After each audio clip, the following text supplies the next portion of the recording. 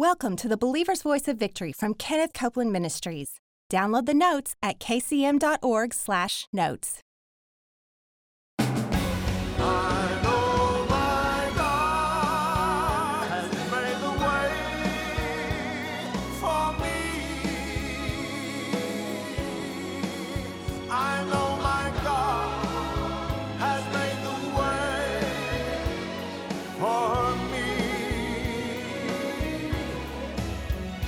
Jesus is full of unfailing love and faithfulness.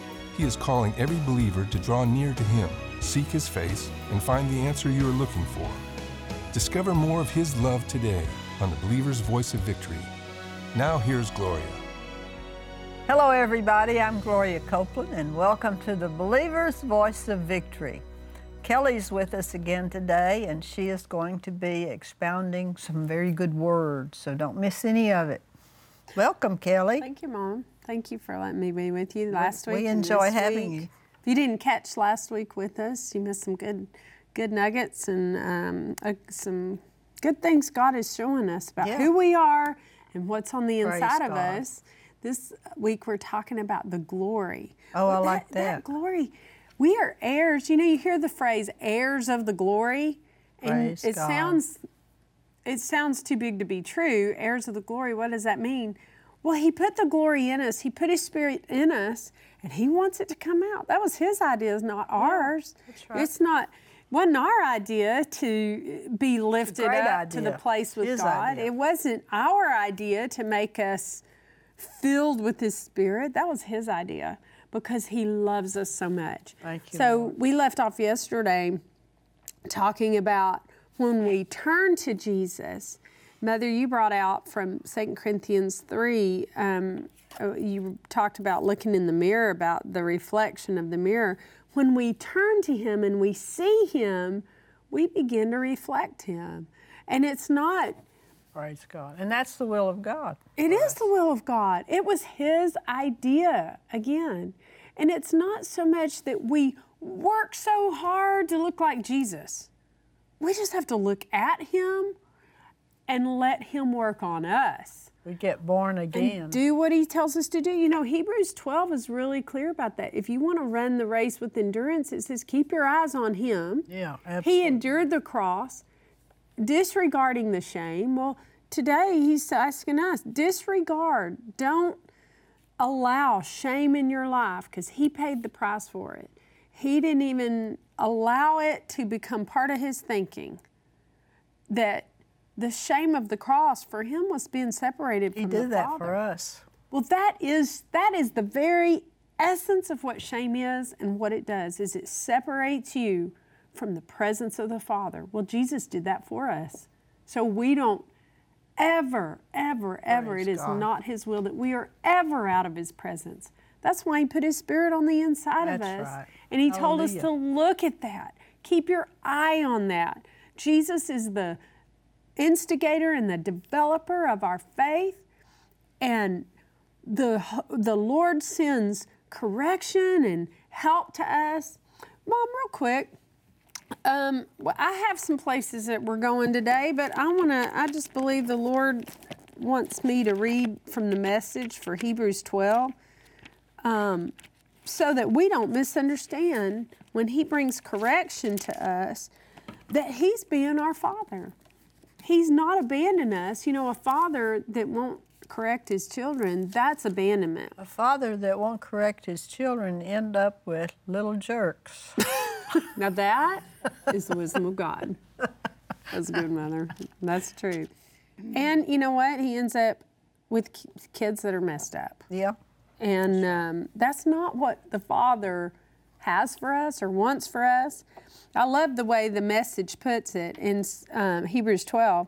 He starts talking about correction. He says, have you forgotten how good parents treat children and that God regards you as His children?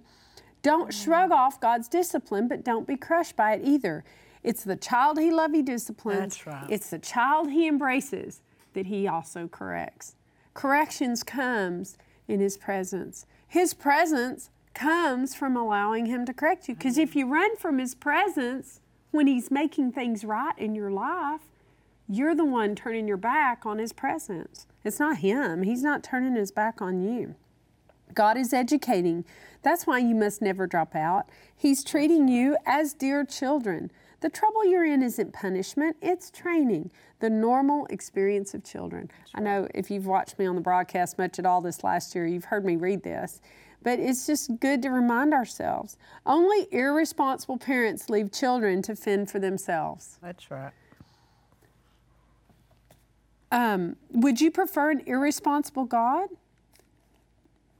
I'm going to skip down here. It says, at the time, discipline isn't much fun. It always feels like it's going against the grain. Later, of course, it pays off handsomely. That's the fruit of being in His presence. For it's the well-trained who find themselves mature in their relationship with God. So it says, don't sit around on your hands, no more dragging your feet. It says in, let me skip down here to verse 18. Unlike your ancestors, you didn't come to Mount Sinai. Now, we've talked about the children of Israel, and their attitude that they came to His presence with was one of fear. And they ran from His voice. He's just trying to have a we call it, parents call it a come to Jesus meeting. He's just trying to say, hey, okay, chickies, gather in. You've been in a mess in Egypt. Now let me give you the new rules of the house. This is how it goes. You don't ever have to look at anybody else but me. I'm your God. Amen. And this is the heart with which He's addressing them, His children. But boy, they didn't have any of it. They said, Moses, you talk to him. We don't want to talk to him. Think about not wanting to talk. How horrible to do your father that way. Unlike your ancestors, you didn't come to Mount Sinai, all that volcanic blaze and earth-shaking rumble to hear God speak. The ear-splitting words and soul-shaking message terrified them, and they begged Him to stop. When they heard the words that God spoke to him, they were afraid to move. Even Moses was terrified. But that's not your experience at all. You have come to Mount Zion, the city where the living God resides. Where is that? Right here. He is right here. It says, verse 25 says, don't turn a deaf ear to these gracious words. If those who ignored earthly warnings didn't get away with it, what will happen to us if we turn our backs on heavenly warnings? His voice that time shook the earth to its foundation. This time, He's told us quite plainly, He will also rock the heavens. Don't be afraid of that, because this is what's going on. One last shaking, top to bottom, stem to stern. The phrase one last shaking means a thorough house cleaning. Maybe you have felt like, God, it seems like everything in my life was going pretty smoothly, and suddenly it just feels like everything's upside down, or stuff about this person or that person or my business or my ministry or this. It just feels like everything's just being exposed that I didn't even know was there, and just feel like everything's getting naked in front of God.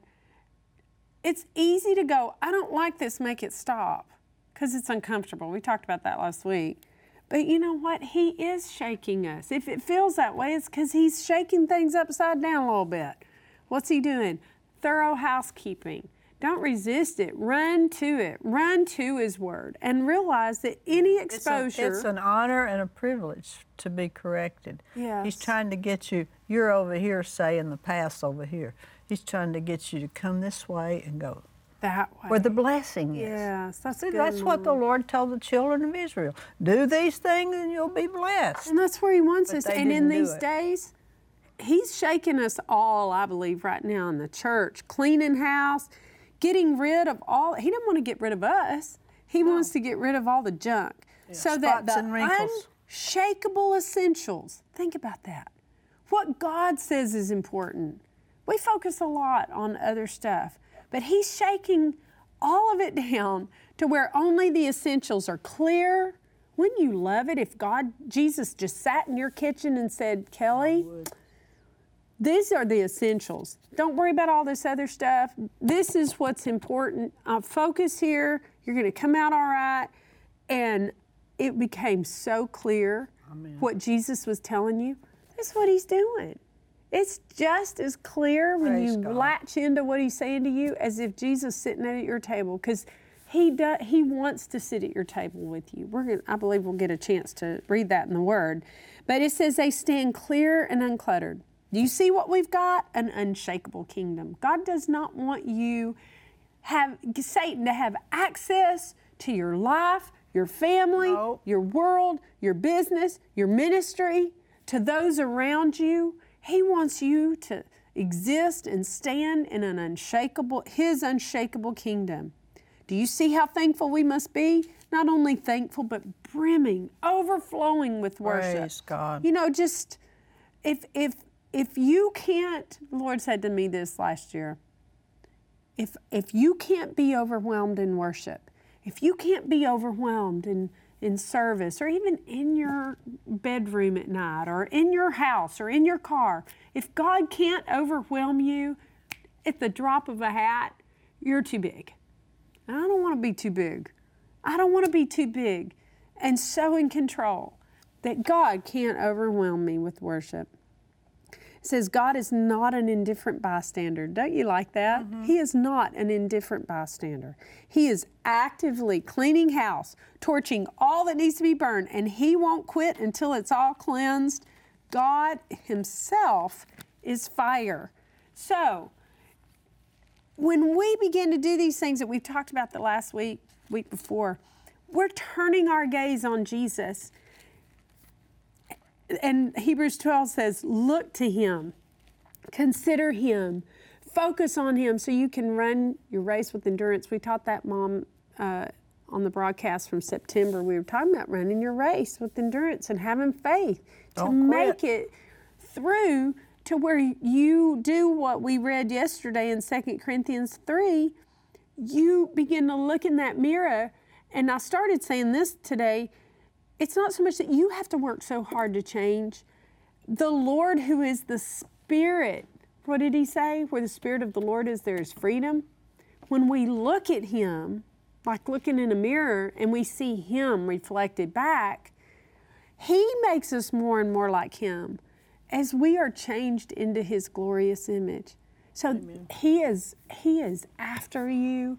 He is after your family. And as we all come into this place, I believe we're going to get a lot easier to deal with each other. As we all turn into Him, there's going to be less conflict. There really will be. And in your family, in your church, in your ministry, get your eyes off of yourself. Get your eyes off of your circumstances and look to Him, because He's faithful. Allow Him to uncover stuff on the inside of you. You can trust Him. You know, it all comes down when you start following these things and you start looking at Him and putting yourself in His presence. Mom, He becomes your hope.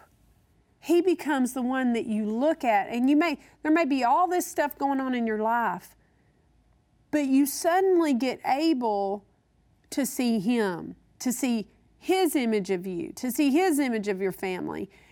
And even though you don't know how He's going to get you from here all the way to where you look and your circumstances look like Him, you know, and you're confident in Him.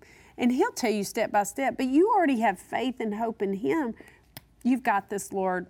Walk me through it. You almost don't even need to know what's next, because you so know He's got you. He has got you. That's the unshakable kingdom.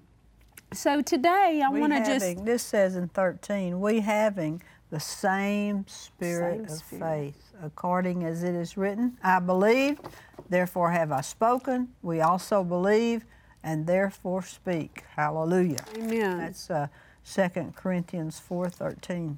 And in believing, Mom, we're putting our eyes on Him. Yeah. We're putting our eyes on His Word, choosing to believe it. Putting our eyes on Him, choosing to believe it. I want to read a few scriptures to you to tell you how much you can trust Him and how faithful He is. In Psalm 86, remember, this is the Old Testament now, and these are promises to them. These are promises that they didn't quite see yet, but they're promises. So in Psalm 86, verse 5, it says, "O Lord, you are so good, so ready to forgive, so full of unfailing love for all who ask for your help." Yes. Listen closely to my prayer, O Lord, and hear my urgent cry. I will call to you whenever I'm in trouble, and you will answer me. You know, you can trust Him if you're in trouble today. if you've got circumstances in your body, in your family, in your own life, in your own heart, you may even, all of your outer circumstances may look great and like, man, she's got it going on. So much so that it causes you to be afraid or ashamed to expose or look at something on the inside of you. Maybe you aren't, like, you see all this great stuff, but it doesn't feel that way on the inside. Or it feels like something's wrong. Don't be afraid to show that to the Lord. Don't be afraid to let Him direct you and take that care and put it on His shoulders. That's what He came to do. It says, you're ready to forgive. Listen to this phrase, so full of unfailing love. Remember that phrase. Now let's look at Psalm 92. What was that last scripture? That was Psalm 86:5. Wasn't that good? Oh, He's full. so ready Yeah, to forgive, but what do you have to do? Ask for help. You have to come to Him for help. It's just not automatic. You have to ask. You have to receive, I should say. Psalm 92 says, it is good to give thanks to the Lord, to sing praises to the Most High. It is good. I started doing this last year, and I talked about it on the broadcast last year, but from Psalm 92, and I got notes and letters and messages from people saying, I've started doing that every day. It is good to proclaim your unfailing love in the morning and your faithfulness in the evening. So what I say to the Lord in the mornings, like, getting ready, going to school, taking Emily to school, I say, Lord, all I have in front of me today is your unfailing love. I proclaim it today. You love me. Your love doesn't fail me no matter what is ahead of me. Your unfailing love is ahead of me. And I thank you and then I pray and plead the blood of Jesus and all that over Emily. But that's a wonderful thing to proclaim, that you know His unfailing love is ahead of you. Then listen to this. Your faithfulness in the evening. So when I talk to the Lord in the evening, you can say, wow, Lord. I talk to my children. He was so faithful. God was so faithful. You're proclaiming how faithful He was to you during all day long. He was faithful to you. Mm-hmm. And He has unfailing love for us, and He is faithful. Now listen to this, Mom, just so we can put a name on it. John 1 and verse 14. John 1, 14. It says, is it 1 John 1? John 1. Oh, I'm looking at chapter 14. That doesn't work. Okay, John 1, 14. So the Word became human, or became flesh, and made His home among us. Yes. Doesn't that express what we've been talking about for 2 weeks? Look at this phrase. He was full of unfailing love and faithfulness. When He made His home among us, He brings with Him unfailing love, faithfulness, and we have seen His glory, the glory of the Father's one and only Son. Praise That God. is the treasure in us. He, Jesus, expressed by His Spirit, is on the inside of us. And what is Jesus telling us? He's telling us, you have a Father. You're not abandoned. You don't need all of this other stuff to affirm you. You don't need people to be your affirmation. You don't need husband, wife, parents. I mean, it's wonderful when we affirm each other and we are there for each other, but sometimes that's not the case. But you know who you have affirming that you have a Father? The Spirit on the inside affirms. Romans 8 says that we have a Father, Abba Father. He's the Spirit on the inside, and that's His message to you. Mom, when I think about Mary and Martha, I just have a few minutes here, but I want to bring up Mary and Martha because, Martha is, she has got a lot to do, and we've all been there. They're the perfect example, I think, of looking at what you're going to gaze upon, what you're going to look at. Are you going to look at all the circumstances, all the stuff? You're going to look at your own inabilities, or are you going to look to Him? And she's like, Jesus, it's funny too, because we can go to Jesus. When we start looking at our own lack, if you're not looking at Jesus as being the answer and you're so consumed with your own lack for whatever the situation is, you start going to Jesus about everybody else. Jesus, would you talk to her? Would you talk to my kids? Jesus, would you talk to my husband? Would you talk to my wife? Would you talk to my mom, my dad? They're not helping. They're not doing this. You start putting your hope on others, even though you're going to Jesus, which I guess is better than not going in at all, because at least you get an answer from him. But when you go to him and you find yourself complaining about everybody else, what's he going to talk to you about? He's going to talk to you about you.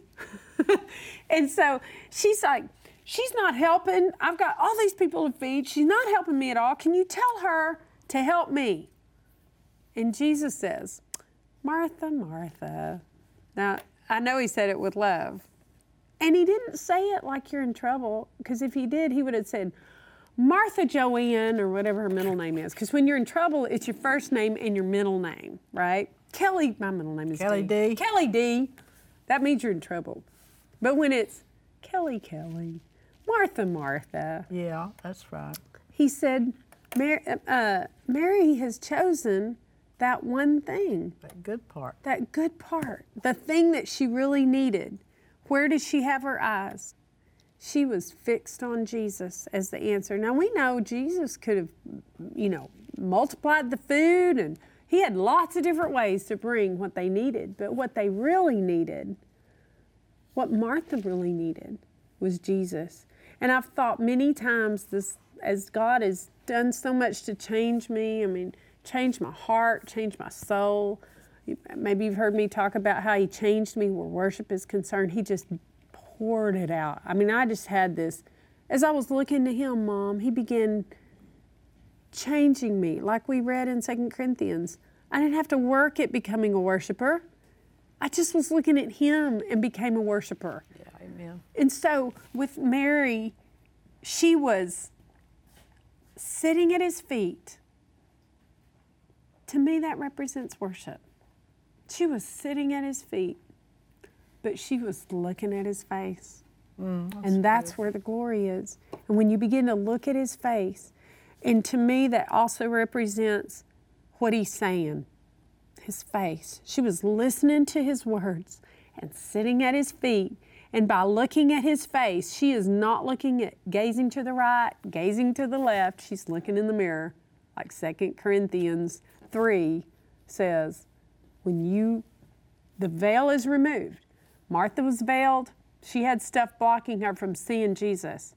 But as Mary was looking at Jesus, there was nothing between her and Jesus. She's looking right at his face. And she was changing. Amen. That's what he has for us when we look at him. Praise it's not God. hard. Thank you, Lord. Kellie and I'll be right back.